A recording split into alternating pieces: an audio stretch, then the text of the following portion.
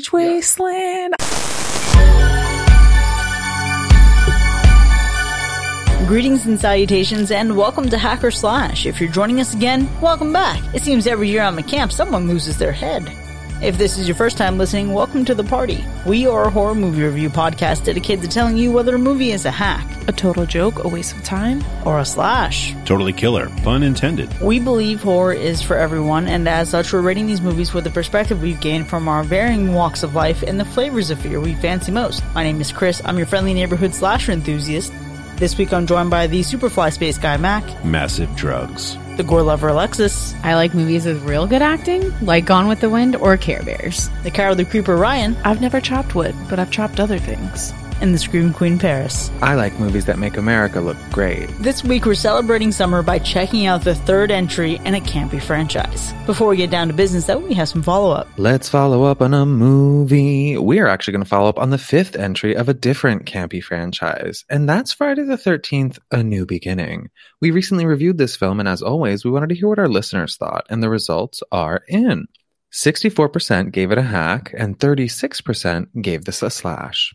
I don't understand why it's so hated, but that's fine. I know, this was really surprising to me to see that kind of result. Well, we have some comments from our listeners. Nathan on Discord said, I think there will be more slashes for the next Friday the 13th. Once first-time watchers see that Part 6 has borderline Scream levels of self-awareness. I'm so not excited for a sixth entry. Really? They only get better. As soon as he goes to all the different cities, it's amazing. Whoa, hold on. Let's just be clear here. It gets better for one, and then it gets bad, and then it gets better, then it gets mediocre, then it gets great with Freddy vs. Jason, and then we've just kind of stumbled our way into nothingness. And then we have the 2023 to look forward to. Jason Does Dallas. Or is that a different The movie? porn star? Yeah. I can't with you. We have another comment from Rob on Discord who had this to say. Friday the 13th had a weird relationship with Paramount. The studio was embarrassed by the franchise, but the movies made so much money, so they kept trying to end it and then they would bring it back. I love the Friday the 13th franchise, but this movie is a hack. It's just not good and it's completely random. 50s greaser characters? Has he seen Sleepaway Camp 3 yet, is the question. We'll find out. And finally, we have a comment from Darren, one of our patrons, who said, this gets a slash from me. It's not one of my favorites in the franchise, but I do find the bizarre cast of characters pretty entertaining, and they did at least try to change things up a bit. I don't know that I've ever been excited by the sentence bizarre cast of characters. I feel like that's like the thing that taps me out, you know? That is very fair, but I'll be honest, after hearing Scream levels of self-awareness, I'm not excited for the sixth one.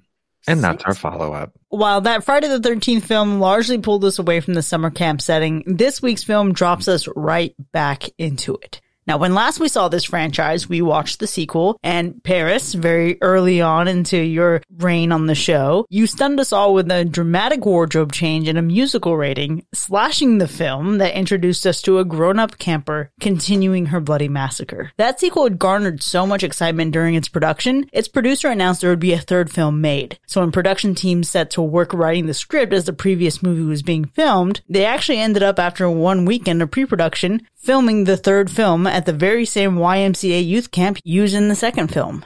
This week, we're talking about Sleepaway Camp 3, Teenage Wasteland from 1989. Who's seen this one before? I am sad to say that I have seen this before because Paris's excitement got me excited to watch the whole franchise. And it wasn't long ago that I watched this. Well, I, of course, have not seen this movie. Alexis, you should have known that was a trap. It was very trapped. I have seen this movie before. When I watched that second one for that episode, I'd watched the original to like get the backstory, loved it, watched the second one, loved it, and was like, well, let's finish this. There's only 3 movies. So then I watched the third one, but I haven't watched it a single time since then. I have not seen this third one, but when we were gearing up to watch it, I had to question myself, like, have I seen the second one or was I out that episode? So I had to like bring up just like a picture from the second installment just to remind myself, oh my gosh, I have actually seen it. And I do remember it. And yeah, I've been kind of surprised that I actually remember some of what happened in that movie. Yeah, previously on Sleepaway Camp. And I think you even get a taste of that in this movie. Alexis, I too fell for the trap. Less because of Paris's rating and more so I think just because of like the spirit of things. movies. I watched the third film, and I'm trying to remember if I watched it before recording that episode on the second one. I wonder if that like colored my perspective at all, or if I held off until after. But I remember obviously having seen this for the first time in the last couple years, expecting this to be more of the same from the second one. I expected this to be high levels of camp, really exaggerated one-liners from our main character. And I remember thinking, okay, if the second one feels like this has to be more of the same. But what were you all expecting? Yeah, in all honesty, I was expecting to hate this because I didn't like Sleepaway Camp 2. So I didn't go in with very high hopes. I remember my feelings from watching it the first time, so I expected for it to leave the same taste in my mouth. My expectations were not very high because I remembered the second film and then thought like, oh gosh, this can't be any better because it's the sequel to that. But I think I caught somewhere that a description of this movie mentioned camp, not like being at a camp, but how campy it was and that it was like on purpose. And I don't know. I just really expected it to be so cheesy that I would be laughing at the fact that the movie was made and not laughing with it. Being a fan of this franchise, I distinctly remember this third movie being the absolute worst of the three, but I didn't remember specifically why. And rewatching it again, I was like, oh yeah, that's why. And that reason comes from a lot of the feelings that I have while watching this movie. It attempts to tackle some subjects that hadn't really been part of the series up to this point. And it's like, what if we did the same thing as the second movie, but with this twist, almost like a season 35 of Survivor where they're like, it's children versus their parents or something like that. It felt kind of like a random like grab at something. I still got a lot of the same feelings that I liked from Sleepaway Camp 2. So there was like a real mixed bag for my feels here. I don't know if I'd say mixed bag for me, but I laughed where I was supposed to laugh and I cringed at probably the places they didn't care if I cringed or not, but I definitely cringed. And I guess this movie was so hard for me to watch. At a certain point, I was relaxing, watching this movie, and I had to turn it off. Then I forgot I had to finish it. Had to fucking rent it again. It was very choppy. It was mostly like a yikes. Okay, closing the computer. Let me just go do something else really quick. Well, I watched it all in one go. With ads, of course, because I watched it for free. I didn't. Oh, that's gotta suck. Yeah, I didn't pay to rent this. Better than paying twice, Alexis. I know. I paid $6. I told Ryan. I was like, man. So one of the things I was looking forward to was when I saw the runtime. The runtime is relatively short. Ads, of course, kind of ruined that a little bit. I didn't get like so many that it was incredibly excessive, but I think one ad is too many ads. So I was expecting a little bit extra time, but when watching this, that hour and 20-ish minutes, what was it actually, like an hour 15? It felt really long watching the movie. I didn't spend a lot of time laughing with it. I didn't find that there was like a ton of great jokes. I just mostly found that it was kind of ridiculous to watch. And so I kind of ended up laughing at their attempts to land anything. I think you have a great point, Mac. I didn't find myself laughing because the movie wanted me to laugh. And to be fair, I don't really feel like I found myself laughing at all because honestly, some of the things that are in this movie are so annoying that they're not even like funny. It's not even like a laugh at it kind of thing, I think. I'm not surprised by any of that because it's kind of exactly what I expected. And I didn't like what we did before, so I wasn't expecting to like it all of a sudden now. And famously, I feel like these kinds of franchises needed to stay shorter than they did. And they just kept going with stuff because people like loved the second one or something. So they're just like, oh my God, more. Kind of like Friday the 13th. And they just keep going. And like, I really wish they had stopped. Yeah, you raise a good point here because this franchise for me has felt like one that gets worse the more it goes on. But here's the thing. Friday the 13th had a formula. It would release a movie and then they would just pretty quickly after that make another movie and capitalize on it, right? This movie, they didn't even wait to see what the audience reaction would be to the second. They're just like, fuck it, this is fun, let's do it again. And that seems like a wild misstep to me. This is one where I loved so much the original Sleepaway Camp, and this is just a watered down version of a watered down version of Angela from the second movie. And that was one of the biggest disappointments I had. I felt a great sense of meh and disappointment while watching this movie. And it's coming from the characters. It's coming from the directions that it tries to take with the story. It comes from the attempt to maybe be campy, but it's not leaning enough into camp for it to actually be funny or say something meaningful. It's just a big letdown. Oh, talk about disappointments. When I saw the kill count going into the movie, I got kind of excited because I was like, at least it's going to be interesting. But wow, were those kills disappointing. There's literally kills that landed as well as just like a subtle thud. That's about it as well as they did them. I mean, like literally some of them were just a subtle thud and that's how characters died. But disappoint. I mean, if you're going to do like a ton of kills, make them interesting. At least make 3 of them different from each other somehow. There's like 3 in a row that are all the same kill and so boring, especially when you're doing them 3.5 minutes apart. Spice it up a little bit, change it up or something. But man, I mean, this could have been like a kill fest, just one after the other in really cool, ingenious ways. And instead it was just kind of like watching, I don't know, kids acting out a play and somebody filmed it. That's what it felt like. To me, it was very, boink, you're dead. Boink, boink, boink, you know, as if someone were doing like some sound effects in the background. You would think that would disappoint me. And it did. But my bigger disappointment was Angela, because I feel like Angela, you just get so much from the original and you get a different grown up Angela in number 2. You get her excited about camp and then you get this like very different character flip for her. And I like that. I like that development for her. For this movie, I've never seen a flat character that's supposed to be your main character like this. And I get these camp movies are supposed to be flat, but I was really hoping just to get a slight something from her other than what I did. I would dare say that camp movies aren't supposed to be flat, but also, did you remember Urban Legend when our main character was the worst part of the movie and she was the definition of flat? That is also true. I guess there could be multiple ones with flat characters as a main character. What's really cute about this movie is they tell you who the killer is 1 second into the movie. So I don't even have to worry about spoiling anything when I talk about it.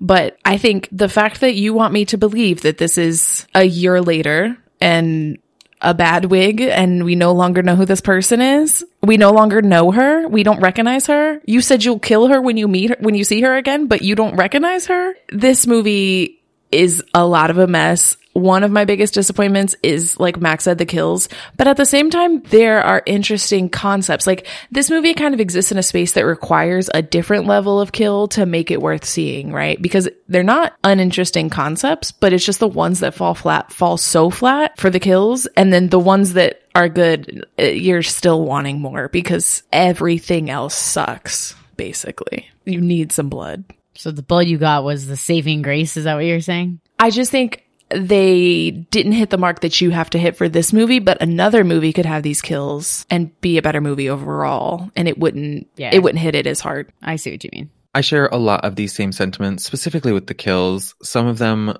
were so flat, and like Mac was referring to, like back-to-back flat, that I did laugh. There were certain things that were just so ineffective that they also made me laugh. And I was surprised that this movie wasn't as bad as I remembered it, because in my mind I was like, oh, that third one was shit. And I was watching and I was like, oh, but I'm entertained by this shit. And in no way was this movie scary whatsoever. I'm sorry. It's just like there's no fear. I feel like the characters aren't even afraid in this movie. No, nothing was scary. The gore wasn't scary. The deaths weren't scary. The killer isn't scary. Her wig is scary.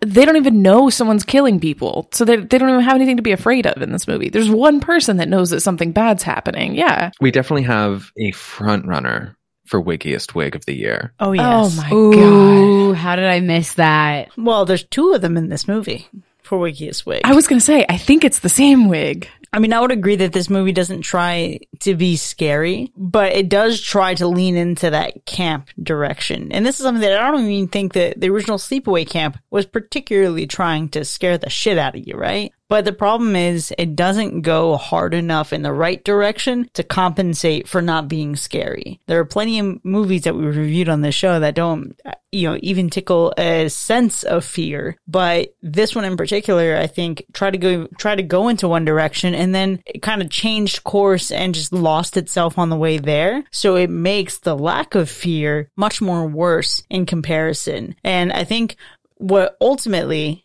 breaks it down even more is just how repetitive and redundant this feels from the second movie. It feels like a hollow version of it. It feels like a watered down version of the sequel. because you got some one-liners, you got a couple little punchy moments, but largely it feels uninspired. This movie feels like if you poured plain seltzer water into an empty LaCroix can and then tried to pass that off as a new flavor. So here's the thing about this movie. I can tell you what happens in this movie and you will have missed nothing.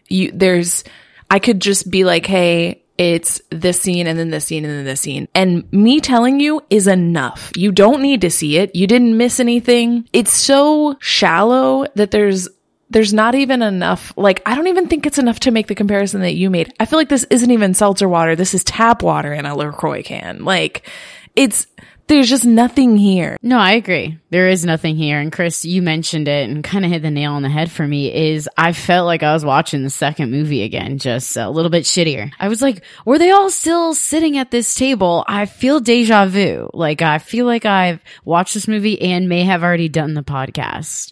But nope, I am watching the third one. But it was, yeah, I just kept getting that vibe and I kept getting like a Friday the 13th. Like, it was just very, like, it did not feel original at all to me. Friday the 13th would be offended. It looked like it was trying to copy Friday the 13th, for sure. Sometimes Friday the 13th doesn't have anything, but you know what? I'm still entertained in those. I think what Chris said really resonates with me in that the sequel to Sleepaway Camp was so derivative from the original source material. And then this one deviates even further that you've really just created something completely unrelated to the original source. And I don't think the result is very original at all. I will say a couple of the kills are originals, but ultimately this movie, not very original, except for the fact that maybe we have a trans woman being the moral compass of sex, drugs, and all things related to that. I think that's an original concept.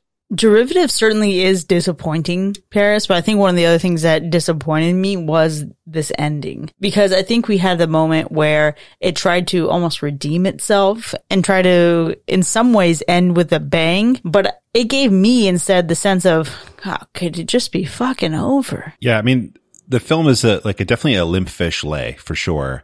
And when we get to the end, it's no more satisfying than what came before it. It is a very lackluster ending, and it has more action. It has a little bit more action kind of built up with our main character, but not really in any kind of meaningful or satisfying way. I was going to say, if you're looking at this movie as a whole, it's probably the better part of the movie. But if you're comparing it to anything you've ever seen or just watch movies in general, you're like, all right, been there, done that.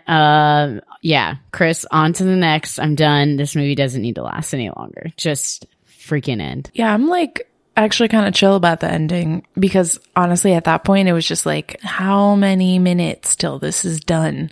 At least give me some kills, you know? So I didn't hate it. Maybe it is the best part of the movie. The ending might be. The ending was giving flop. I got it confused with the ending from Sleepaway Camp 2. And it looked like that was about to happen. I was like, no, that's definitely not what happens. And then the way it ends, I was like, oh yeah, that's how this one ends. And that's fine. Okay, so we can be here or there on the ending, but let's really see how this all ends up shaking out in our ratings. Now, before we actually score this movie, Alexis, how many people died? We had a total of 16 bodies in this movie. And what about the animal report? There's a little bit of sketchiness, but the animal report's mostly chill. All right, well, let's go ahead and get into our ratings then. Sleepaway Camp 3, Teenage Wasteland from 1989. Was it a hack or a slash? So I watched this movie twice. This is the second time. The first time I did not like it, but I wanted to give it a second chance. You know, I'm a fan of the second one. I love campy movies, so I had to. I'm like, this has to be some sort of redeeming value because I remember not liking it. But honestly, this movie really didn't have a plot. No likable characters, not even Angela. And honestly, no gore for 16 kills. I'm so disappointed. And we will talk more about it, but that's just going to be my score. It is definitely getting a hack for me. The thing that I could use to best describe this movie is a reference to an old coworker of mine. If you were to walk up to this coworker and tell them what you thought was a really funny joke, they would have this response where they would just go, and then walk away. And that's how you would know that what you thought was hilarious was absolutely not funny whatsoever. It was just not interesting. They just didn't even want to be around you after you told it to them. And that's this movie. It's just bland. It's meh. The kills aren't interesting. The characters aren't interesting. They are complete caricatures, but not in like a funny way, not in like a deliberate horror comedy way. And that's really a missed opportunity here. I think this movie could have leaned more into being camp because honestly, it should be making fun of itself at this point, but it just didn't land it. It wasn't able, that plane just kept flying. It never landed. It never crashed. It just kept flying. It was really boring. And that's kind of sad. It could have taken things one direction or another to spice it up somehow. But no, we just ended up getting another hack. Mac, you bring up an important point, and that is camp. And I am concerned. I know that there's going to be someone out here in the world, possibly Paris, which frightens me, that likes this movie and cites the word camp as their reason for why. And I will absolutely not accept anyone using the idea of camp as the explanation for this movie, because this movie sucks. And if this is campiness, campiness sucks. And if that's what you want, you can have it, but the movie sucks, okay? I don't want that excuse. I don't want to hear that. We're going to talk about it, but I don't want to talk about it because Paris is about to slash this and be like, it's so campy and cute and the girls were pretty, and I'm going to fight him. So there's that. The other thing is like, there's so much absurdity in this movie. The number of boobs in this movie is so high that it's actually a negative instead of a positive, which is such a rare occurrence. And I don't like it. I don't want to be here to tell you that, but like, it's too much boob. And then there's just like the use of slurs, but like equal opportunity for all the slurs. Like they didn't just pick one thing to be horrific about. They chose different demographics based on money, based on race, based on all kinds of different things. And it's just chaos. This movie is absurd. And it is truly one of the movies that I'm like, I hope someone enjoys listening to this because I'm sad that we all had to watch this. Okay. I don't like it. It's a hack. Once again, Ryan, not quite understanding camp. Ryan, I don't think this movie is particularly camp. I agree this movie is bad. It's objectively bad. But you're still going to slash it. But I enjoy it. The kills are so nonchalant and floppy that like I laughed. I was entertained. I had a good time. I know it's problematic, but a trans woman being this pillar of morality and just murdering people for the most minor infringements or inconveniences, that to me is great. And I love it. I was just thinking to myself as y'all were slashing, I was like, or as y'all were hacking, I was like, they should definitely remake Sleepaway Camp, but how would they do it in a way that could be done today? And I was like, wait, is that what they/them is going to be? Do we think that that's maybe the direction they're taking this in? I don't know. I'm super excited to watch it. But yeah, this movie was entertaining to me. It is objectively bad. And I did enjoy it, and it is a slash from me. So here's the thing. I could buy that logic, Paris, from Sleepaway Camp 2. I can get it. This one, though, is a complete mockery of what even the second tried to be. I wasn't a fan of the second. I hacked it. This movie is so much further away from what can be good about Sleepaway Camp. It somehow takes some concepts that are already problematic and then says, fuck it, let's add some more problems to it. And it doesn't do so with reverence. It doesn't do so with a good taste in its mouth. It doesn't do so to like set out and really make a statement that could be positive about anything. And it doesn't even really get the charm of the 80s that could have you say, well, things were just different back then. And aren't you so glad that we've made so much progress? No, this shit just feels bad every step of the way. This movie doesn't lean far enough into camp to be entertaining. This movie has two things that I can compliment it for, and only two, but we'll get there in the second half. This movie is a hack, and had we not watched Bunny Man, it might be the worst movie I've seen this year. Wow. Definitely the worst in the series, hands down. Well, there's only 3. There's not like, there's just 2 more. No, there's 4. There's 4. Oh, there's 4. Okay. The series of life, yes. I still haven't been able to find 4. Yeah, you won't be able to. It's not widely available. Because it's so bad. Which makes me want it more. It'll make you want it more in Paris, but I promise you, even if you like this, you are probably not going to like the direction that goes. I say that and then you're going to like spite me just to prove me wrong. This movie though, Sleepaway Camp 3, Teenage Wasteland from 1989, you can find available for free on Pluto with ads. And apparently you can pay $6 to watch it twice like Alexis did. But for now, it's earned 4 hacks and 1 single slash from Paris. Now, we want to know what you think on this, so pause, go check it out, or do some homework, do some research, then join us in the second half so we can all share our hatred together. We'll see you in a bit.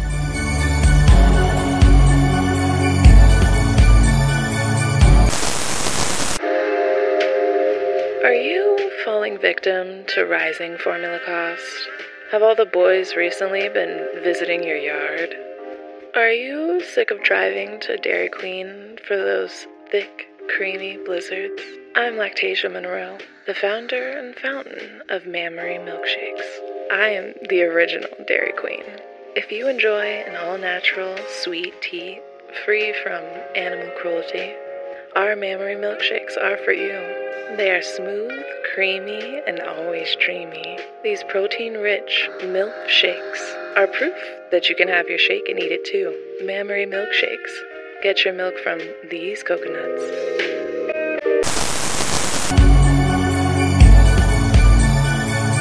Welcome back, folks. You are now entering the spoiler zone for Sleepaway Camp 3 Teenage Wasteland, which has earned 4 hacks and 1 slash. Now, we have a lot to get to here, but before we get into the specifics of our ratings and how this movie profoundly disappointed us, we had the matter of gore to attend to. Surprisingly, with 16 deaths, there's low gore. And I'm disappointed, to say the least. How are you going to mow somebody's head off and not have gore? No, the visuals are horrible. How are you going to smack someone with a tree branch? And play the same noise from the tree branch every single time, over and over.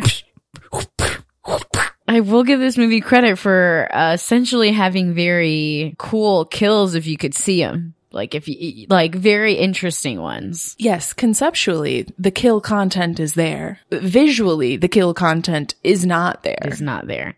So unfortunately, you guys do have to pick your favorite kill this week, whether it be the lamest or the best. You choose. I'm going to go right off the bat with Tawny Richards tricked into ingesting cleaning chemicals. That was fantastic, only because it was preceded by one of my favorite moments, which was her asking Angela where she could get some Coke, and Angela basically confusing it with actual Coca-Cola, which had so much product placement in this movie, and there just being a disconnect between the two. It was horrible. It was not great. Please don't say it was great. That was a perfect one-liner or two-liners. Perfect. If you're 4, it was funny. Like, if you're a child and it's a cartoon, it's funny. Listen, the disparity. This was the kind of kill this movie needed. I'm cool with the kill. It's the one-line nonsense about a Coke machine. Like, get out of my face. No, like, you know what I'm talking about. You know, where can I score? Like, what are you on about? Well, I mean, that was up there, right? Like, it was a top kill, but I think a firecracker in the face, like, that one was a good one because we actually got a disfigured face right afterwards. I feel like we've seen that kill before, though. I mean, probably. I'm sure we have. But in this one, like, come on. We've got kills where we get a Flintstones, like, bat to the back of the head very lightly. This one was up there in this film. Yeah. I just want to point out for listeners that we have a list of them that we put together before the episode. And on several of these, it just says beaten lazily with a tree branch, which is a hilarious way to describe someone's death. But of course, those aren't my favorite kills. Those were probably the worst kills. My favorite is definitely the flagpole drop. One, because it gave big wedgie energy at the beginning, which I thought was hilarious. And it felt like it might be like a fun ride, you know? And then, of course, we do at least like see a plummet. I wouldn't say we get to see like the after effects, but we see a plummet to the ground, which was something more than some other kills. I'm just not buying the physics of it because Angela is a bit scrawny and I couldn't even get a 25-pound sandbag on my roof by like pulling it up with a rope. And I just don't think this was very practical. Okay, physics do say that pulleys mean you can pull up more than you can hold. Okay, so the pulley system does help. Okay, it's leverage. However, that definitely needed some WD-40, and I know that flagpole's been there for 5,000 years, so I'm sure you're correct about the physics of it all. Yeah, that just didn't seem like the best pulley system. It's designed for raising a flag, not a 100+ pound human body. I mean, she was a grown woman playing a teenager, so she was light. It's actually also my favorite kill. It's the one that I remembered from this movie. It's probably the only thing I remembered rewatching this. But I just loved it because we get that like really rotted moment from Cindy just being like a bigoted bitch with bangs. And I was like, ugh. I remember the first time I saw it, I was like, kill her. And then Angela does. And I was like, fantastic. And she even says, you're a bigot. And now you did. Was that a bam, bitch went down moment? Oh, that was literally a bam, bitch went down moment by definition. Yeah, that is a great point. She did suck. I almost forgot how much she sucked, which made her death even better. So Cindy's death, along with Lily's, which is the lawnmower, was how the film was given an original X rating by the MPAA. I guess the MPAA representative told Michael Simpson, the director, that the women who screened this movie became physically ill, especially after watching Lily's death. The number of boobs wasn't an issue for these women. They had to throw up because of no gore, but they were like, don't worry, we'll keep the milkers in. I did really like the Lily lawnmower kill because of the originality of it. And I think Ryan Murphy probably did too, because they reused that kill in the show Scream Queens. They basically, in an attempt to haze these sorority girls, they bury them up to their heads in a lawn, and then the killer comes and mows one of them over. Except it was a ride mower, so it was even worse. I'd like to give an honorable mention to the swinging axes, the twin swinging axe kill. Actually enjoyed that one. That was actually like one of the best parts of the ending for me, because it was quite abrupt, and then he's just stuck there tied to them. Yeah, that was a fun little booby trap. So mine's pretty lame, but it's going to be Officer Whitmore's death. And I think because he was talking to her, because at this point he knows who Angela is, she's killed his son. And he's like, oh, how are you going to kill me? And then just lists off these like weird ass ways she has killed people. But she's like, nah, I got a gun, and just shoots him, which I thought was brilliant of her. It's like one of like my favorite sort of things about this movie is her one-liners specifically. But you know, this movie, I'm missing a lot from the second movie, which is her just killing people back to back and having this like energy. And she didn't really have that energy in this movie. It was just like, oh, I'm going to kill you. I'm going to hit you with some sort of like piece of stick. I don't even know. Like, you know, when you've been at a job for a little too long, and when you started there, you were like super enthusiastic and really excited to show up to work every day. You took a lot of time getting ready. You're like, I'm going to go in, make a good impression, do all the things, be an active part of meetings. And then you stay there for a few too many years. And then you roll up, you know, maybe 10 minutes late every day. You look like trash. You're tired. You don't participate in the meetings. People ask you what your goals are at the job, and you say to show up tomorrow. That's what this killer felt like. I feel like, yeah, she did have some emotion. She was enthusiastic about being at camp and sleepaway camp too. In 2, she was excited. She's stoked to kill people. Now she's just like, God, I gotta kill people again. Like, I really have to walk around and kill all these people again. That's what it felt like, but not even in a fun way, just like in a not happy way. Like, oh, you talked. Oh, you said something. Oh, you're dead. Yeah, I just, you know, it was so casual to me. Made me like her less in this movie and made me like the movie less, especially that there was no blood. But interestingly enough, the script originally contained more elaborate deaths for the characters, which obviously changed because of budget reasons. So including Herman's death, where he was supposed to have this flaming poker shoved into his crotch with Angela proclaiming a weenie roast, which I would have loved this. I would have loved. Okay, that would have been camp. Agreed. That would have been total camp. It does sound fun, but this movie didn't need more elaborate kills. This movie needed a more elaborate story. We have kills. We need something else. But that would have added to camp, which probably would have made this movie better. And it's really cool because I did look on some deleted scenes, and I'll drop those in the show notes, but they were gorier, and I wish they would have kept that in, because that would have gave this movie a little bit of edge. You know, if you're not going to stay true to the original or the second or anything in this franchise, I mean, just give it something different. Give it some gore. Give us something. And they didn't give us much. I think all good things were ruined by the MPAA in the 80s, basically. So I have a visual that's part of a kill. Right? That the kill itself is whatever, but the visual that I like was like the massive dump truck barreling down the street, chasing Maria, apparently, Miss Milkshake, just like chasing her down the street and then like swerving, and everyone watching down the street. It was the most New York moment they could possibly capture, is people just looking down the street as this massive dump truck is chasing someone to their death. And they're just thinking like, please don't mess up like my walk to work, like get out of the way.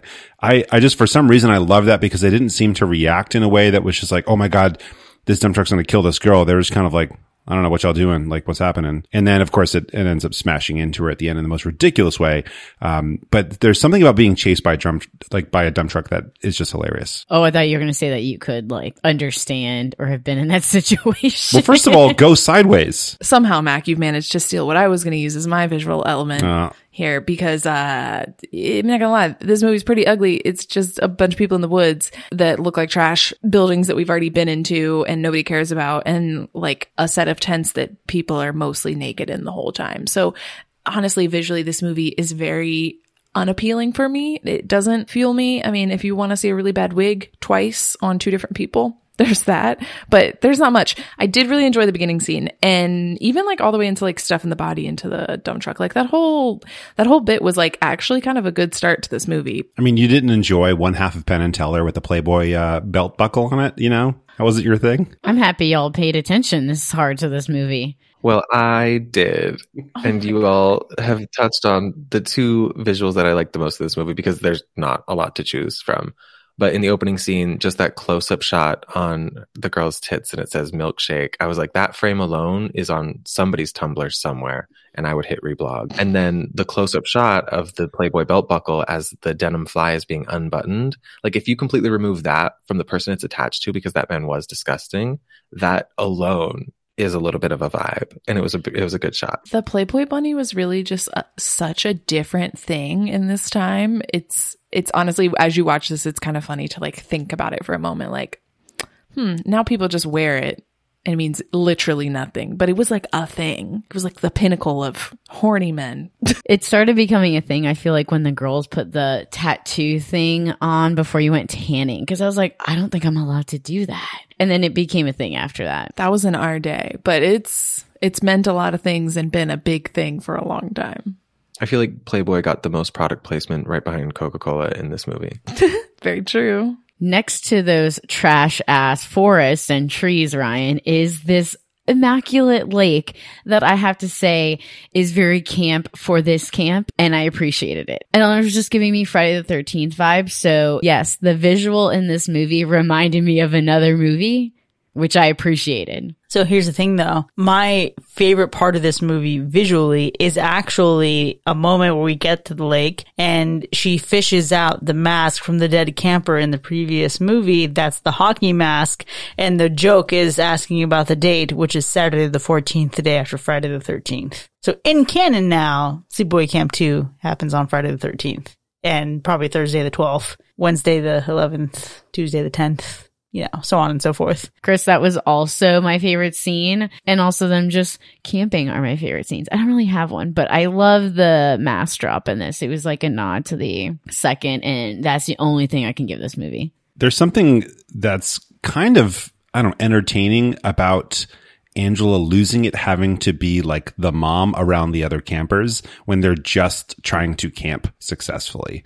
And like, I'll be the one that has to like gut the fish, or I'll be the one that has to like put this together or that together. Like that part was really entertaining because it, I don't know, it shows her as a person, whereas the rest of the movie is just her going kabong with a tree limb.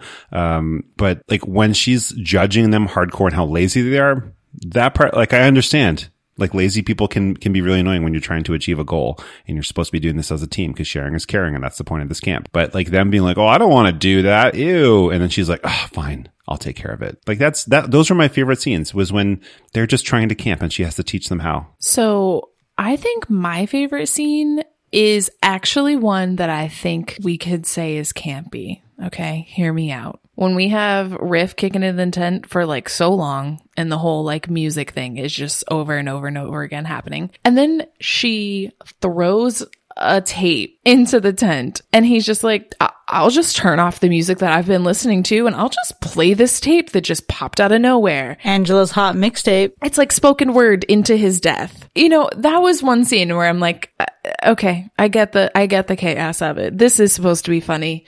It was a little funny. He was a little funny. That's the best I have for a favorite scene.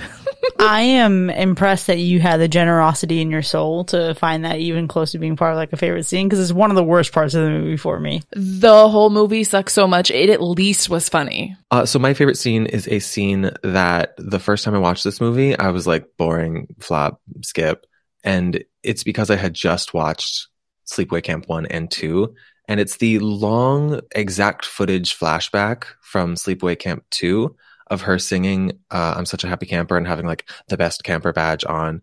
And I won't go as far as to claim that this was the intention of the movie at all, because I don't think this movie had any intention whatsoever going into it. But I couldn't help but think of the trans experience and how she was longing for a life that she knows she'll never have as just like a happy camper. And I am totally projecting my own experience onto this, but I was like moved by that scene in a way I wasn't anticipating this time around. Not you pulling a Chris Rojas right now and making a deep moment. I know.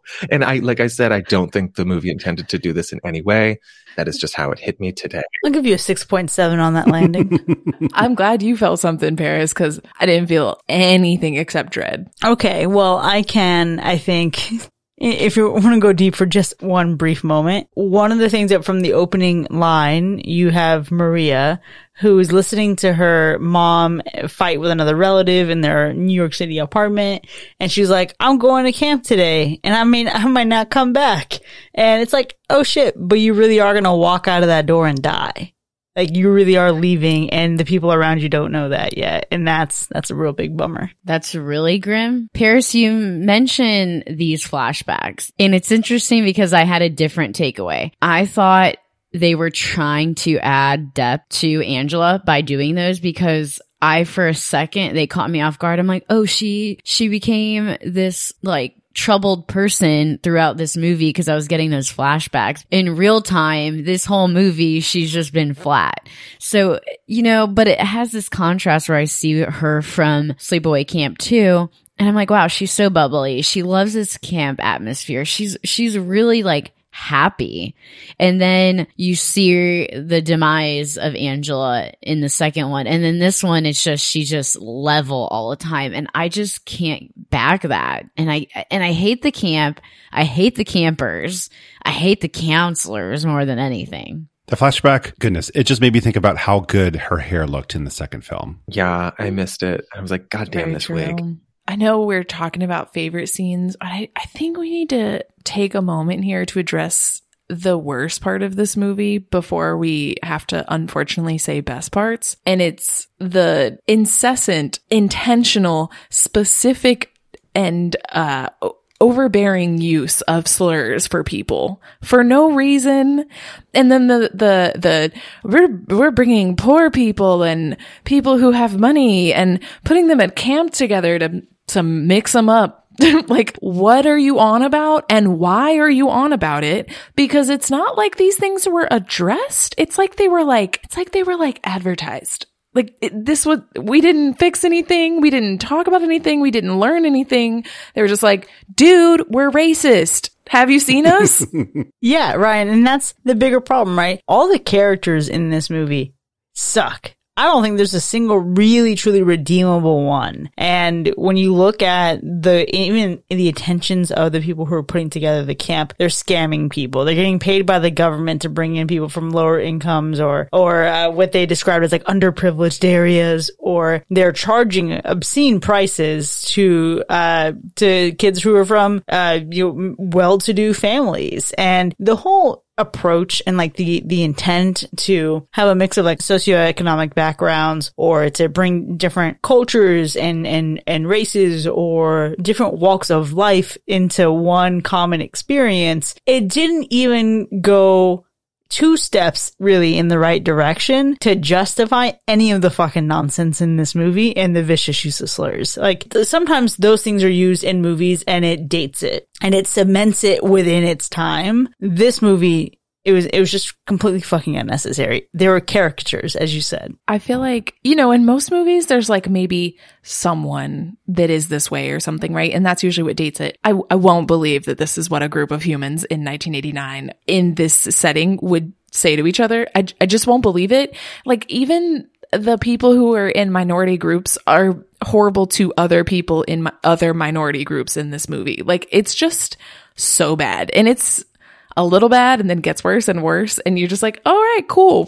Why are we watching this? It's bad. Like, maybe one of the worst sets of like just use of slurs that we've seen in a movie. I would totally agree with that. It was definitely that they wanted Cindy to give us Gran Torino vibes. 100%. They're like, what if old white people were a 17-year-old white girl? And that was Cindy. Just every slur she could think of.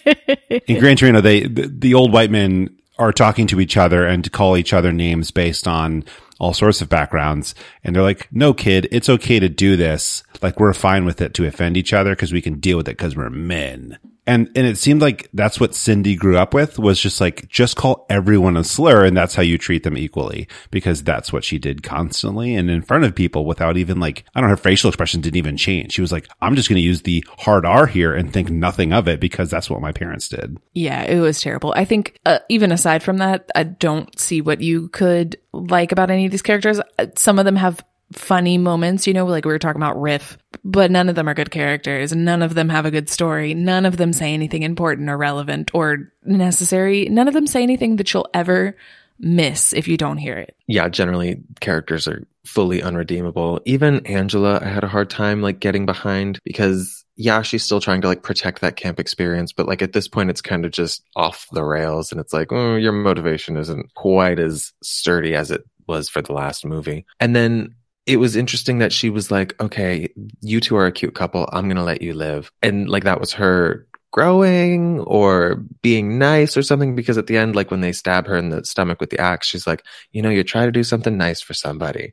And I was like, but like, why? What was like, what moment happened that made you be like, these two deserve to live? It didn't really feel earned and it didn't make a lot of sense. So the characters were definitely giving flop in this movie. Having given this a slash, I do have to say worst part, not hard. The movie is bad. I think the worst part is how, like Alexis was saying, I feel like they filmed a lot more of the kills than we got to see, because it always felt like they cut away from like a large blood splatter. And I'm like, where's the footage of the blood splatter? Like, show me the actual kills. But the way we got like no satisfying like kills, we kind of got Lily decapitated for like a split second with like maggots coming out of her neck stump. But at that point, I'm like, what, you buried the bitch and then you dug her back up to put her in a lawn chair just for this gag? I don't know. But the lack of kills was definitely the worst part for me. That was feeling very Mrs. Voorhees. And I will say that the best part of this movie is, again, just that subtle tie to Friday the 13th. I told you I only had 2 compliments to this movie, and they were both connected. So there you have it. Is there a best part to this movie? I've had to ask myself this question this entire time, and I can't really think of one. Like good job on the bustier, I guess. That's kind of the only thing I could think of. I like a few of the one-liners in the comedy. I mean, I had to pick and choose what I like, though. Jokes about Angela throughout the movie being old, I thought were funny. Because, like, yeah, she is old and no one's catching on. Like, or even, like you all mentioned, how do they not know this existed? It's only a year later. But I love all the Ohio references. I feel like there's 2 of them. I was a big fan of them. So any movie that has Ohio references, I will take. How did the cop not recognize her? Again, we're talking about she's there a year later. Yeah. And everyone's like, oh my God, you're in a wig. Who are you? Well, they went through that whole stretch and that all that effort to make sure that they state that no one has pictures of her. No one knows what she looks like. So, Alexis, you bring up a good point about Ohio. And the best that I can do for this movie is an ironic best part. And it is the fact that Tony thinks he's going to have sex with a girl. So he, 1, feeds into her stereotypes of him. And then 2 is like, we're going to have sex? I'm moving to Ohio. And like, that's hysterical. Because if you're moving to Ohio because you're going to have sex with a girl, bless your little heart. And we're going to be together forever. And we're going to be together forever. He's like, I mean, it's never clear that he's playing her, but everything he says is he's playing her. He's literally like, yeah, we're all in gangs. This is not going to Ohio for sex. This is being somewhere else, meeting a girl from Ohio, her saying, if we're going to have sex, you have to wear a condom. And then you saying, I'm moving to Ohio. As if anything about this sold Ohio to you.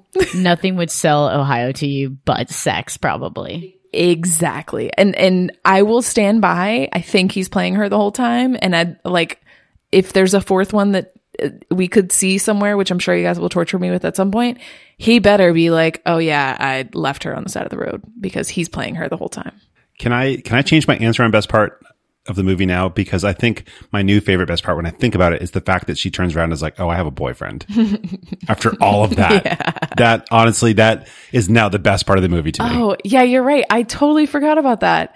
Yeah, they're a hot mess. That is the best part of this movie, is them two playing each other. That's exactly what it is. That's the best part. Is that what happens at camp? Yeah. I'm actually pretty sure it is. So as far as thrilling. rewatchability goes, it's giving no, right? It's giving hard no. Never again will I bother to view this. It's giving like, this is now my barometer for how bad a movie is. Like, how bad is it? You know, like what level of bad are we at? Is it giving Halloween 2 or is it giving Sleepaway Camp 3? Let me know. Okay.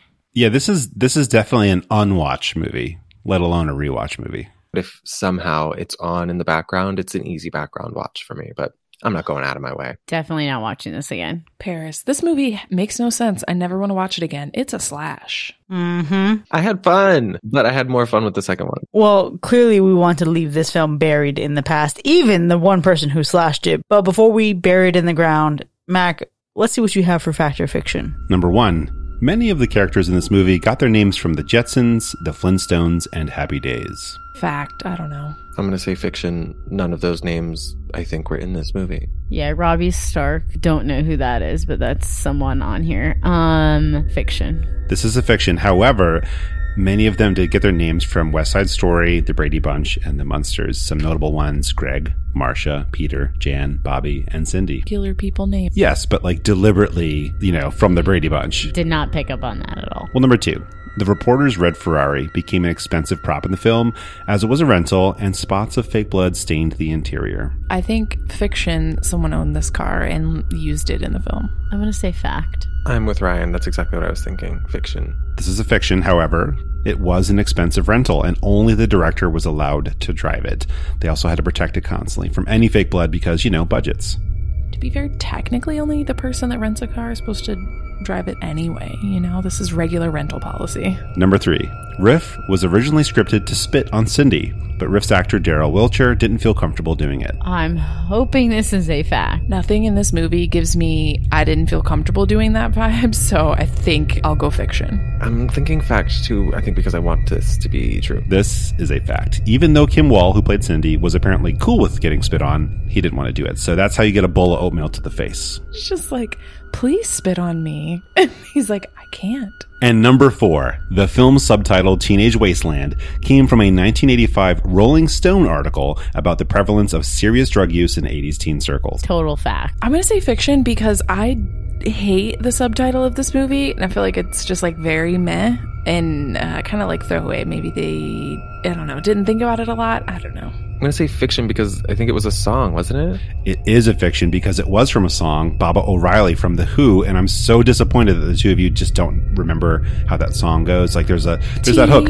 Yeah. Teenage Yes. Wasteland. I Perfect. watched whatever show that was the intro music for. Yes. So that was one of the director's favorite songs, and that's where the subtitle of this movie came from, and that's been fact or fiction. Well, there you have it, folks. Sleepaway Camp 3 Teenage Wasteland has earned 4 hacks and 1 slash. Now, we've certainly had a lot to talk about here, but it doesn't end here by any means. We want to know what you think. Did you think this movie was objectively bad and yet you still love it? Or did you side with the majority of us who hated it? Let us know. You can join in on the conversation for free by hanging out with us in our Discord. You can click the link in our show notes to sign up. For the record, I never said loved. If you've enjoyed listening to this episode, consider becoming one of our patrons. Visit patreon.com/hackerslash to enjoy more of the show with early access, extended episodes, bonus content, and live shows. We'll see you next time, folks. And remember, one of the many dangers of being a drug addict is never really knowing if the stuff is pure. Bye.